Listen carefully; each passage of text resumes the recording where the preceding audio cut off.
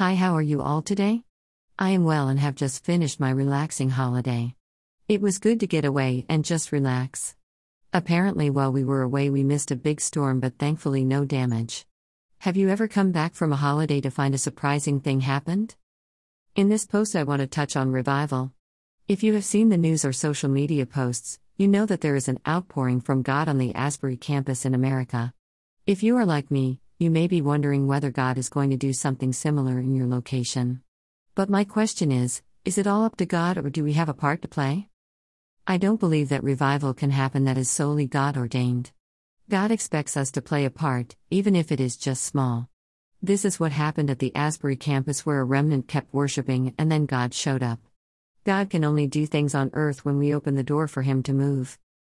For this, let's consider a part of the story of Jacob whilst the family was relocating back to Jacob's family. It is found in Genesis 35, 1-5. God told Jacob to go to Bethel, which means house of God. This was literally where Jacob camped the first night many years ago on his way to Laban's house. God told Jacob to make an altar there, the same as he did on the way out. Verse 2 is interesting.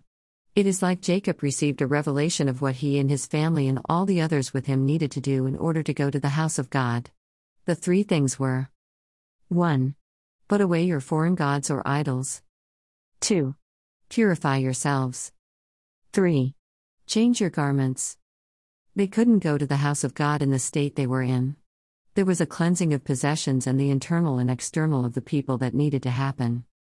So what happened after they did this and then recommenced their journey? In verse 5, it states that the terror of God was upon the cities that were around them.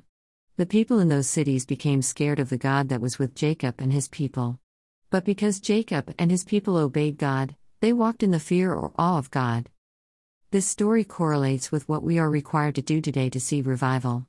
We must discard and get rid of any idols in our lives.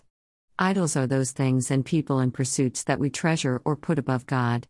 We must purify ourselves on the inside by reading and doing the Word of God. We must walk on the outside in the righteousness or right standing with God. Then the last thing we must do is walk each day in the fear or awe of God. How do we do this? We need to be scared to be away from God. We must walk as closely with God as we can by being aware of His presence and talking with Him and listening and then obeying. Is it hard sometimes? Yes, but we need to be intentional if we want to see and recognize revival when it comes. God can bring revival without us being totally prepared. My question is, if we aren't prepared, then how will we be able to minister to others that will get saved, healed, delivered, and set free through it? We have a responsibility to be the army of God. So let's be the best army we can be and prepare ourselves. I would much rather let God help prepare me now gently than with a wake-up call and revival. Will you commit to being prepared?